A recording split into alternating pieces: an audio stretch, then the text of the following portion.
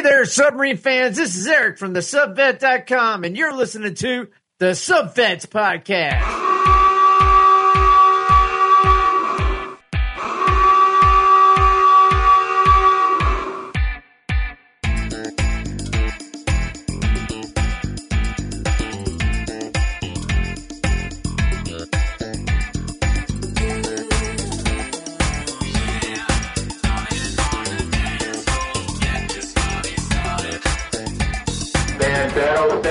Missile for WSRT. Spin up all missiles. Welcome aboard. It is the Subvets. I'm Dave. And I'm Eric. And what in the world have you been doing? You look like you've been on vacation. Oh, no, Dave. I'm just wearing some shades, you know? Aren't you I indoors? live like right down the street from Buckley Air Force Base. And I'm assuming those golf ball looking things with radar and satellite dishes, they're not there for a reason. So just things might get bright all of a sudden. I want to make sure I'm protected. I got my UV lotion on, SP 1 million. Should be good to go. What do you think? No? I think Tom Lear was right. We'll all burn together when we burn. We're all burned together. Welcome aboard, my friends. It is the Subvets Podcast. So I am going to caveat this show, this episode, not the show, as a total. Although this caveat applies to the show, I guess. There will be no classified information discussed here. Both of us have our experience in the subject matter, but the reality of it is, nothing that we say here should be construed as the official position of the United States Navy or the United States government, past or present. The information that we talk about here is fully open sourced, and it is either open sourced information, excuse me, my voice is a little cracky today, or it is just opinion. So take it as such. Let me add to that I personally am not an OPSENT guy. I'm not one of these people that spends my entire day in front of a computer reading about open source intelligence. I just don't do that. I'm a history and a philosophy guy. So if you want to argue about the capacities or capabilities of an individual given website or weapon system, I'm not the guy for that. But I am a big picture guy. So that's my caveat on this show. And I'm not doing it. I've been busy this week anyways. You know, I got other stuff I've been doing. What do you do? Well, I've been doing a lot of Zoom meetings. So there's a new product I want to put on the subvet.com.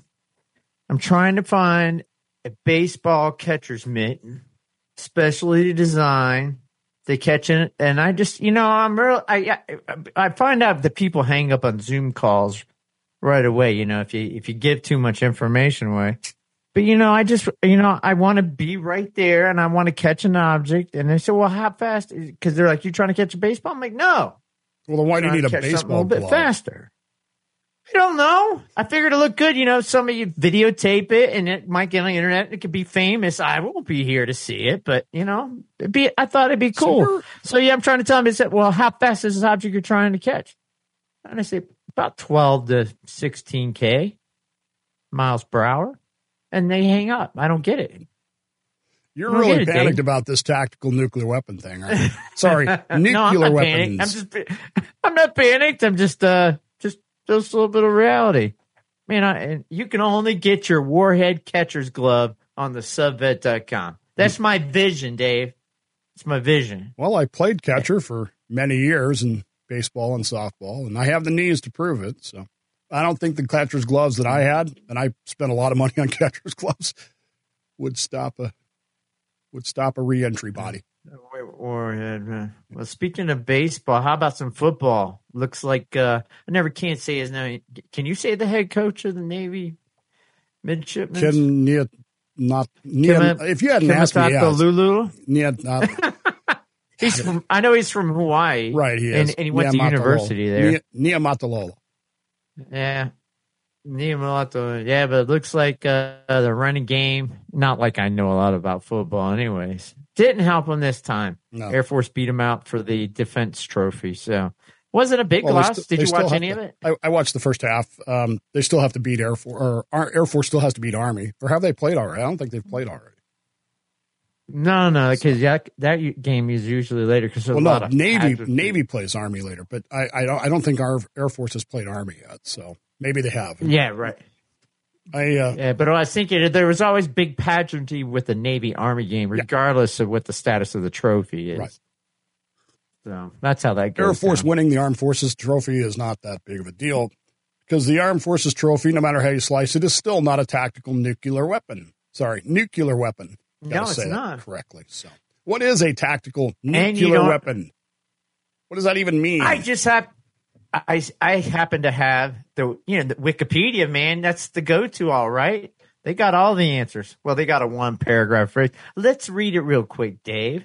A tactical nuclear weapon or a non-strategic nuclear weapon, I'm probably saying strategic wrong, is a nuclear weapon or nuclear, which is designed to be used on the battlefield in military situations, mostly within friendly forces in proximity, and perhaps even on contested friendly territory. Generally smaller in explosive power, they are defined in contrast to strategic nuclear weapons, which are designed mostly to be targeted at enemy interior, far away from the war front, against military bases, cities, towns, arms industries, and other hardened, larger aerial targets to damage the enemy's ability to wage war. No tactical nuclear weapon has ever been used in combat situation. See, I'm not sure I agree with that at all, but we'll talk about why here in just a moment. Let's break it down. The concept then comes down to you've got tactical and you've got strategic, and what is the answer? Well, as Eric read to you there from the pages of the Wikipedia, and if you can't believe Wikipedia, who can you believe? Right? That's right. That is the source. Okay. Anyways, moving on. I would submit to you that it is possible to use a strategic weapon in a tactical manner. It is harder to use a tactical weapon in a strategic manner. Why? Because of the design of the weapon. As Eric read to you, the tactical nuclear weapons tend to be, and I use the term tend to be, smaller devices. There was a time where this nation had nuclear warheads set on bazooka heads. So, your little green army man with the bazooka out there, something right out of Starship Troopers, you're going to fire a nuclear weapon at a tank, which seems to be, and I'm going to use a phrase here, a little bit of overkill. And I believe there's an actual video because they tested a live one it wasn't a howitzer, but Atomic the howitzer Annie. of its time. Yeah, the 155 howitzer. Atomic Annie. You can see the film online. It's kind of cool. It's on there. That's for real. Yeah. For reals. But you couldn't use that weapon in a strategic manner, but you could use a strategic weapon in a tactical manner. For example, theoretically, you could take a Trident missile and dud X number of the warheads and use one warhead to accomplish a tactical purpose. Why you would do that would be bizarre, but it's a case. When in my day, what we used to say about stuff like that? D5 capability, meaning somewhere down the line. My day is you got to be crazy if you even think to do that. Why? How does the enemy know that said Trident missile doesn't have the big boys on it? Right. They don't. They don't. Well, so that's what I used to say to people all the time, too. I can neither confirm nor deny that there are nuclear weapons aboard the USS Michigan. However, as a personal opinion, what I would tell you is that if there aren't any, it's a hell of a waste of taxpayers' tax money. If there aren't. I like that. But read into that what you will. So if you look at weapon systems throughout history, you see this over and over again. Let's go back, 3,000 years. The first naval warship ever invented. Now, prior to this, naval warfare was usually you had a cargo ship, some sort of commercial ship, and the other guy had a commercial ship, and you rammed them together, and you ran at each other, and you basically had a land battle on top of the ships. Mm-hmm. But somewhere around the 5th century BCE, the Phoenician, the Levant area and the Eastern Mediterranean invented a new way of doing things. And the type of ship was known as it's known today as the trireme. And this became the dominant naval warfare ship for almost 400 years. I mean, they were still using them at the Battle of Actium when Octavian defeated Mark Antony. Okay. Is this when they used the fire ships? Like literally set a ship. The fire ships were a modification. So the trireme becomes the basic form of the weapon. And as designed, it's a very tactical weapon. The idea here is you put a big bulbous bow on the thing, sharp, case it in bronze, and you run as fast as you can towards the other guy, and hopefully you catch him in the side and you just crash into him. And reality is, in most cases, they don't even sink the ships. What they do is they just break them up. So they just become floating debris. So using kinetic energy. Yeah. Now, there are obvious modifications to this. There are tactical adaptations. For example, the Athenians are able to train themselves so that they can turn these triremes on a dime. They can turn 180 degrees in less than a minute. The Spartans... That's a feat. The Spartans never managed to accomplish that. So they have to come up with different tactics because we can't figure out how to do that. So we have to come up with different tactics. And this whole thing flows back and forth. So you have this very tactical weapon system in the trireme. But what you really have is a strategic weapon system because the trireme becomes a game changer, particularly when Darius and the Persians invade. Now all of a sudden you've got city-states that can build these triremes, these ships, very quickly, and the balance of power. Well, if they have 50 of these triremes, how many do I have to negate them? How many am I going to lose in a battle with them? How many do I need to make sure that I have so that, I can trade one for one and still win?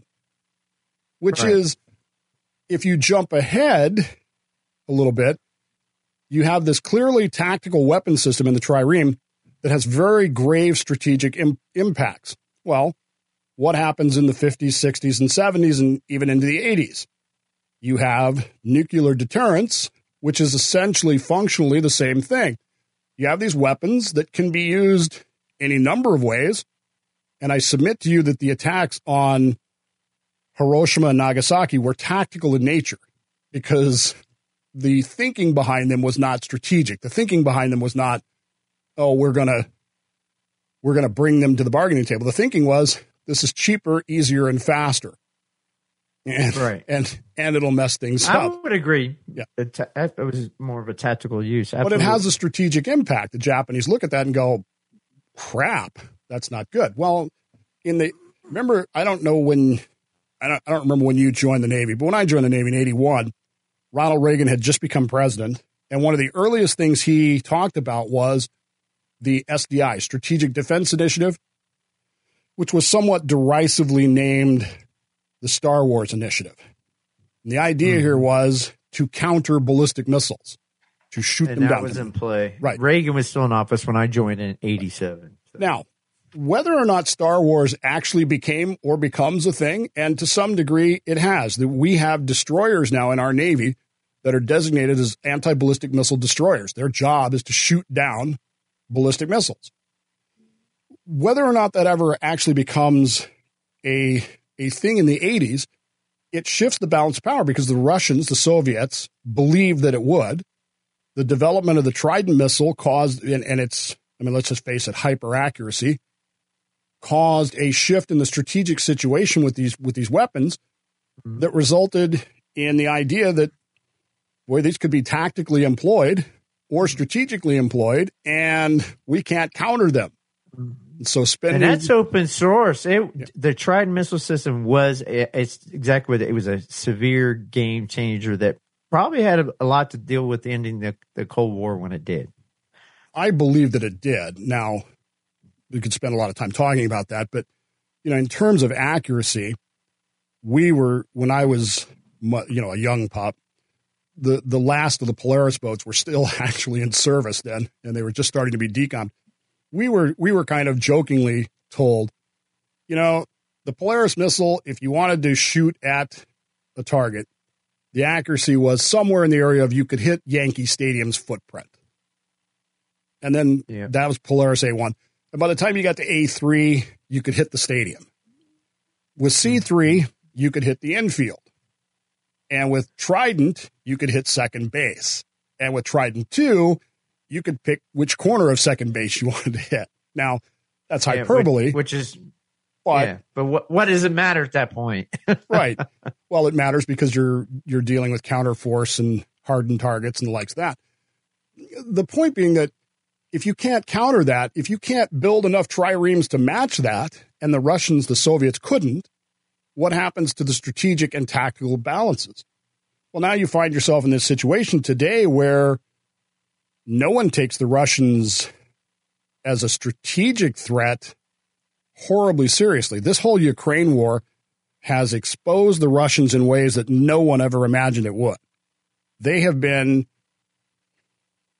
so incompetent in this invasion, so bad at this invasion, that you almost wonder if it's on purpose. Because how could you possibly how could they be what they claimed and what we believed and what we sold our own government on them being? But it depends on where you're getting your information on how bad that invasion's gone. Because they were not. I talked to a lot of people from Ukraine and Russia here, and people from Ukraine, they're rooting around Putin. There has to be a reason. So they're saying he purposely tried not to destroy the power infrastructure. He tried not to hit people. But, depending on what source you use, I mean, that could go back and forth. So I was just talking to a Ukrainian just a couple of days ago, and he thought that they did a good job, and they've been freeing up a lot of people. And there's a lot of people that want to be part of the Russian territory, which some just got annexed in yesterday, I think, which you would know more about that. Well, they did. They passed their referendum to annex, and then promptly the Russian army this morning, according to the news, withdrew from the area. So yay, we want to be Russian, but here come the Ukrainian army. But what happened too at the same time? As soon as that happened, what did Ukraine do? They signed it. I saw a video. They signed the contract to become a part of. They signed the NATO. application to become part of NATO. The application, right. Yeah, not the final, but the application to become part of NATO. And so they're just ratcheting things up. Yeah, right. It's a back and forth thing. That's a move that makes you escalate or de-escalate or whatever. In a way, even NATO is a form of a trireme. It's a form of a tactical weapon that could be used in a strategic manner. This whole thing then, of course, leads to Putin's threat last week to use, quote, tactical nuclear weapons in Ukraine. And this is responded to. I think the response to this has been fascinating because the United States government's position has been the use of any nuclear weapon will basically be considered a strategic weapon, which is, in short terms, it's a weapon of terror. I mean, that's what you're doing. And requiring a some sort of retaliatory response. And what that retaliatory response is, who knows? I mean, with John F. Kennedy, it was pretty clear. I don't know that it's clear under the current administration exactly what the response would be. So let's say that Putin carries out his threat and parks pick one 1 kiloton weapon in the middle of Kiev. What's the response? What do we do? Mm-hmm. Well, I'm listening to other. You know how you said you're not a person that follows operational type stuff, but I listen to people do, and they're in the feeling that NATO is probably going to park one first. Well, and then what does Russia do? So you can go either way with that. I don't know. What do you do? This comes right out of the book. You're setting up this scenario. Right. This comes right out of Sir John Hackett's book from the 1970s, late 1970s. Hackett's book called The Third World War, in which the Soviet Union invades Western Europe, and it turns into just what we have in Ukraine, a stalemate, a strategic stalemate, where it's essentially grinding. And so in order to, quote unquote, prove to the West that they're serious, They use a strategic weapon in a tactical, although it's more of a strategic, terroristic kind of way. They pick up the red phone and call the Prime Minister of Britain, President of France, and the President of the United States and say, we're launching one nuclear weapon to show you that we're serious. And they hit Birmingham, England. Take out Birmingham, England. Right. And so, of course, the Allies, NATO, says, well, we have to take out something too. Now, in this scenario, they decide to take out Kiev because at the time, Ukraine is Ukraine SSR. It's part of the Soviet Union. And there's a very good reason why they decide to hit Ukraine instead of Moscow or any actual Russian city. They hit Ukraine, or they hit Kiev. Kiev is destroyed. And the Ukrainians and the other members of the Soviet Union member states say, hey, screw this. And they say, no more Soviet Union. We're done. We're out. And thus ends the Third World War, according to John Hackett. Well, in today's scenario, what happens if I don't think it's going to roll that way. Well, yeah. But if Putin sparks one, you just said our response then is to reply, which is straight out of John Hackett. Of course, we're going to reply. But I wonder if we really would. Because of exactly what you said, which is, okay, we park one back on them. Then what? What happens next? Now, the counter to this is what several people have sent my show this week talking about. Well, Putin will never get the chance to use these weapons because his generals will kill him first, which is what I call Tom Clancy disease. Decap scenarios, yeah. Right. I call that Tom Clancy disease. That's straight out of the plots of Tom Clancy novels. We all assume that cooler heads will prevail. We all assume that. We have no evidence to support that. We have no evidence to tell us that's the case. It's wishful thinking. Oh, if Putin tries to use a nuclear weapon, his generals will stop him. But will they? I mean, you're betting the use of nuclear weapons on a battlefield on fictional novels and wishful thinking, in my view. And here's it. I mean, and I don't want to get into the Democrat Republican thing because that's not the point of this show. But the thing is, we're on the other side is acting as a NATO bloc. Who's really making the decisions on who's parking what type of nuclear weapon and where? Well, on the NATO side, so nobody knows. I think it's set up the same way right now on both sides, which makes this situation very dangerous.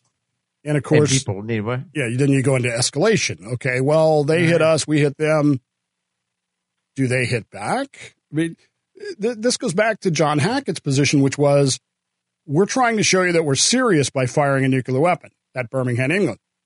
But did it really show that you were serious? Or did it show that you were desperate? And this is the question that I would have for Putin if I ever got the chance to talk to him.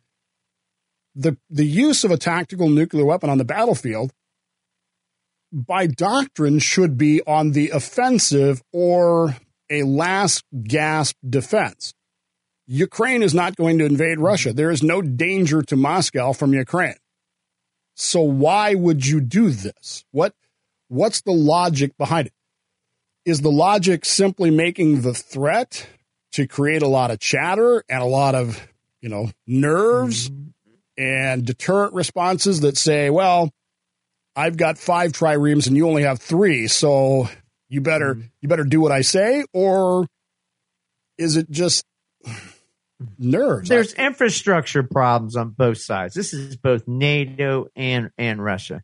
There's no way to fight a regular war. Regular warfare is off the table. You know why? Because everything's gone to advanced weaponry, and you have to have a manufacturing base. And right now, you got the problem in the South China Sea with Taiwan, the only chip maker on the planet. So if you go into a regular friendly non-nuclear World War III, it ain't going to last more than a month because we don't have the manufacturing base to keep making weapons, and they probably don't too. So then you lose enough people, and then one side or the other is forced into the tactical nuclear war or just full-out nuclear war situation. This is not pre-World War II where countries had huge industrial bases to make weapons.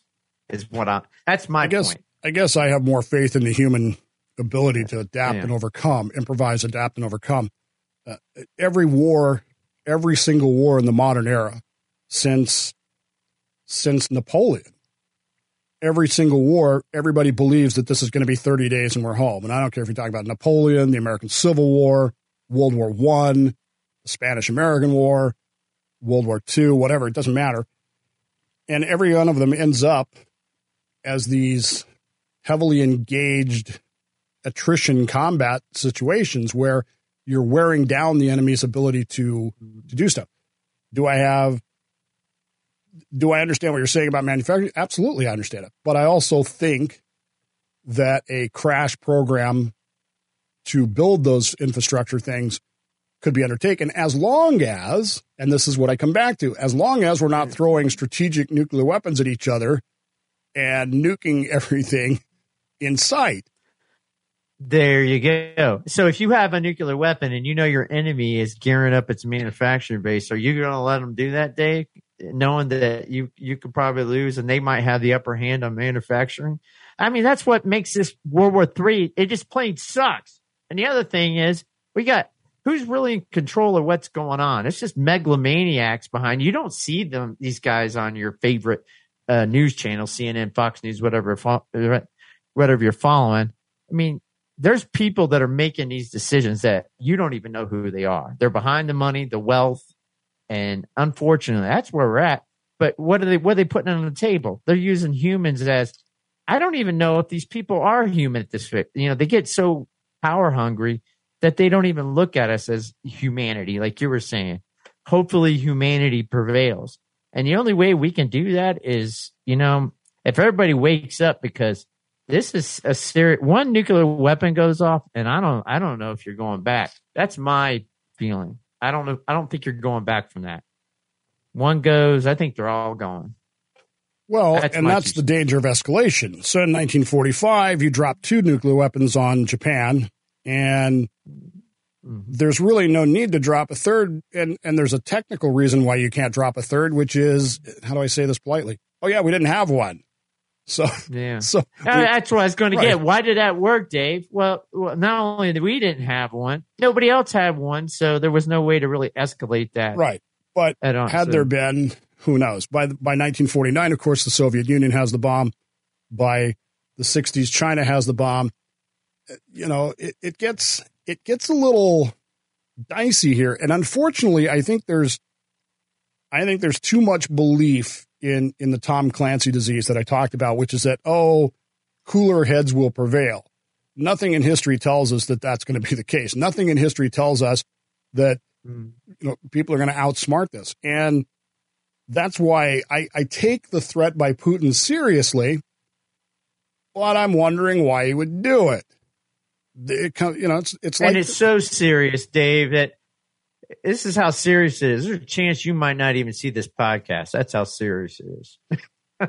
Yeah, I'm not going to go that far. But I mean, let's draw a parallel between this and the pipeline, right? Who blew up the pipeline? Who blew up the pipeline? There's no reason for the Americans to say we didn't do it. The Russians say we didn't do it. Okay. Why would somebody do it? Well, we got to start first. Who owns the Nord Stream? The Russians own them. Germans. Well, the Russian German. It's a Russian German. German thing. So you can't just say Russian. It can't be one side. And the Germans were wholeheartedly planning on using that gas. Right. Is it bad to be taking Russian gas? But the gas was already shut off. I want that off the table. The gas is already shut off. The gas pipeline is at 20% and declining. And shutting off the pipeline. Okay, I'll let you say what you're going to say. Shutting off the pipeline has significant maintenance issues that go with it. In other words, in many ways, shutting off the pipeline is every bit as bad as blowing up the pipeline. So if the Russians don't want to shut it off completely, they maintain a 20% flow to maintain those maintenance things. What's the motivation for blowing it up? Well, I don't want that show to go this way. The motivation is they want their one world order. They intentionally want the people of Europe to go. The Russians do? No, the Russians don't. I don't think the Russians wanted anything. I don't think the Russians blew it up, Dave. I don't think they did. Who do you think did? Okay, so if I even retweeted it. But if you got one president of the United States that says the Nord Stream pipeline, if tanks cross into Ukraine, then the Nord Stream pipeline is going to go away. Well, how are you going to do that, Mr. President? Don't worry about it. It's going to go away. And then later, the undersecretary, I don't have her name handy on me, says the same thing. So if we're in a court of law, Nord Stream pipeline goes away, and you have those and you got 12 people on the jury. Who are you going to point at, Dave? I don't know. It looks bad. I'm just saying it looks bad. It just looks bad everywhere. So response? I hold to the Cold War model. Sorry. I hold to the Cold War model, which is neither the Soviets nor the Americans directly do anything. Mm-hmm. But we have subordinates who, the Hungarians, the Bulgarians, the Romanians, the Vietnamese. What I'm talking about. Right.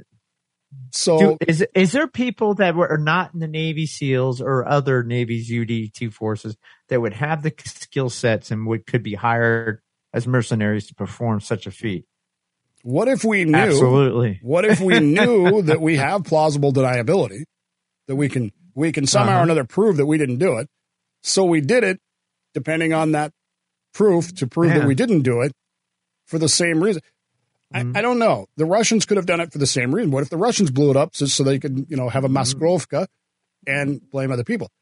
But again, this comes back to you're escalating a strategic situation, which Putin has now introduced the threat of using a nuclear weapon on, because he wants to, I'm assuming he wants to show us serious. See, this is where I'm falling down on the whole thing is Putin an absolute Adolf Hitler? He's been saying that first. I understand that, but what's the motivation? You don't just threaten to use nuclear weapons unless there's a reason to do so, because what's going to happen. There's always a motivation. There's always motivation. What is that motivation? Nobody knows. Nobody knows. Yeah. And until we know that, how do you counter that except to say, well, if you use nuclear weapons, we're going to use them too. And why are we pouring billions of dollars in weapons that we need in a war with Russia into Ukraine, and they're being expended right now? Well, the same reason we sent weapons to Afghanistan, because they're fighting it for us. I mean, if you haven't figured that out by now, this is us fighting the Russians, but using the Ukrainian army to do it. Yeah, but there's people that don't think we're already at war. That's what I'm getting at. Well, technically we're not. NATO and Russia are already at war, but technically not. Right. Does that even make sense? Well, I mean, we weren't at war with Vietnam, but we were. We weren't technically at war with Korea, but we still are. So you run into this situation, and then you've got the undersecretary you were talking about the other day, talking about the fact that, hey, if they drop nukes on Ukraine, the fallout's going to hit NATO countries. So that's the same thing as dropping a nuke on us. Well, and it's very frustrating. It's very concerning. There was a time back in the early part of the summer where I was losing sleep over it, but I'm not there now, because I feel like, and this is just my feeling, you can take it for what it's worth. I don't think that Vladimir Putin is as in charge as he wants to be or thinks he is. That goes back to the Tom Clancy disease. I get it, but desperate men do desperate things. And how far will that desperation expand? What if he fires a nuke into Ukraine and our response isn't to go match force for force? What if our response is much like 2003 shock and awe, where we try to take him out, and just him? Or just him, yeah. Conventionally or nuclear, one way or the other. Well, so there was a little thing, and computers could do this right before the end of the Cold War. Russia had seismic triggers for decap scenarios. So they literally have their computer system rigged up to send orders out to their submarines to launch their remaining nuclear weapons in case the entire command structure got taken on their side. That was in the 80s, going into the 90s. We didn't have a seismic trigger, but we had what was classified. This is what's hard for me is the word psyop used to be classified. It's been declassified. Right. But we had the psyop, which was, okay, if this happens, then this attack option happens. And it's automatic. Right. It's automatic. And that's the thing. That's what I'm trying to get is if, when you launch, whoever does it first, things kind of go into automatic scale. They kind of gets away from the human infrastructure kind of gets taken out of it. Okay. And now you got AI computers. You got like the war game movie, that brings us back to if everything is automatic. All right. So now deterrence becomes first strike to C3 decap, command, communication, and control decap your opponent. The United States, as Joe Biden was asked about several months ago in England, has never taken first strike off the table. And the D5 weapon system, I'll say it, again, this is my opinion, is a first strike weapon. It is designed to be a first strike weapon. Yep. Do we take the first strike to take out Putin to prevent a Russian launch? And would it work? Based on what infrastructure they have to retaliate. Mm-hmm. We keep forgetting about they got that submarines, although, they have a lot of technical issues, but you still got that big fat torpedo that swims up into a port. That they say they have. They say they have, but we don't. It Nobody's may ever or may seen not it. work. Right. We don't know, but we don't know. But I'm saying they have response capability in a decap scenario as well. I don't even know. We just don't want to go there. How many think Virginias they want do we have there. out there right now, trailing Russian boomers and Russian whatevers? Oh, this is the Cold War. Can't get them all. Kids, kids, one or two is going to go off. stressful. This was every day from 1949 to 1991. Today, it's we've frustrating. Always been good, but this is what we live. We're good at that for those years. This was the Cold War, folks, and you never knew what was going to trigger something off. And I'll tell you, I've said this for years, which was the old Soviet Union. I preferred it to the new one, simply because the leaders of the old Soviet Union were deeply committed commies, but they weren't crazy. And I'm not, in some ways, Vladimir Putin came up under that system, but I'm not sure that he learned the same lessons that they did because he wasn't a World War II veteran. He never actually served. I'm of the opinion there's crazy on both sides right now. That's how I feel. I mean, do you think there's cool heads on the NATO side versus crazy Putin? I don't know. I think this whole situation looks bad. Just my opinion. But like I said, this is what, I grew up going to school in the 1960s and 70s, early 70s. I remember duck and cover drills every week. And my dad, for those of you who don't know, was a Salvation Army officer. And when he was Daughter, you finished digging that hole in the backyard? I need that sucker 30 feet deep. Anyways. With air ventilation. Ventilation, yeah. We were sent to Pueblo, Colorado. My dad was sent there in 1976. And the building that we had there was a fallout shelter. It was full of civil defense supplies. And when I went to high school in 1979, 1980, I went to Ogden, Utah. The school in Ogden, Utah is a freaking bomb shelter. It's still a bomb shelter. Remember there was radiation shelter, bomb shelter signs everywhere on these schools? That's what I grew up with. So for me, in many ways, this is a return to normal. But at the same time, I recognize the fact that for many people, especially younger people, this is nerve-wracking. But imagine living this way for 40 years. Yeah. It's just that our financial system is unsustainable. And all the marbles are on the table, and whoever's making the decisions on both sides, that's negligible. That's how I feel. Right. So I think something's going to happen, and hopefully the human function stays in there, and cooler airs prevail, and nothing nuclear flies either direction. That would be nice. Well, on the plus side, if it does, we still know how to build triremes. So we can go get those dirty Russians in our triremes. We can go back to throwing rocks and slings and Yeah, man, there's some kids that they've been pretending to be my son got into that like 15 years where they pretend to be knights of old and all their stupid armor. And hey, we're gonna go right back to that, kids. You're all trained up for it. Instead of using the Nerf pads where you're not hurting each other, you'll be using real swords and throwing rocks at each other. Good luck with that. Hopefully, I'm not here. Yeah, I'll be outside with the subvet.com catcher's mitt catching a warhead. That's where I'll be. And if you hit each other with those swords, they're going to hurt. So what do you think? Send us an email. You can get me at dolphindave@slipperyfish.com. And you can get me at eric@thesubvet.com. And you can check out. Oh, yeah, I was going to get that. But, yeah, you can check us out on our social feeds. So on Facebook, it's Facebook.com/group/thesubvet. Or you can go to Twitter/thesubvet as well. And you can find us on there where I post the news practically every day except for weekends, but sometimes even on Saturdays, I'll throw something up. So if you want the latest in submarine news from around the world, it's on there. And I do not take sides. I post everything I can find that's submarine related. And also, thesubvet.com is selling a new product, which is also, you can find that. It's goldbacks. And right now I got some Utah goldbacks, but there is currently 4 states in issue with that. And this is actual goldback fractional currency, the first one since 1913. Dave would know about that.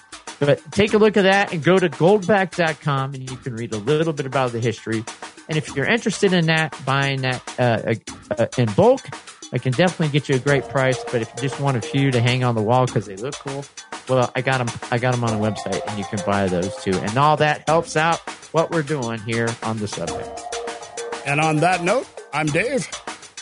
And I'm Eric. And this has been the Subbets.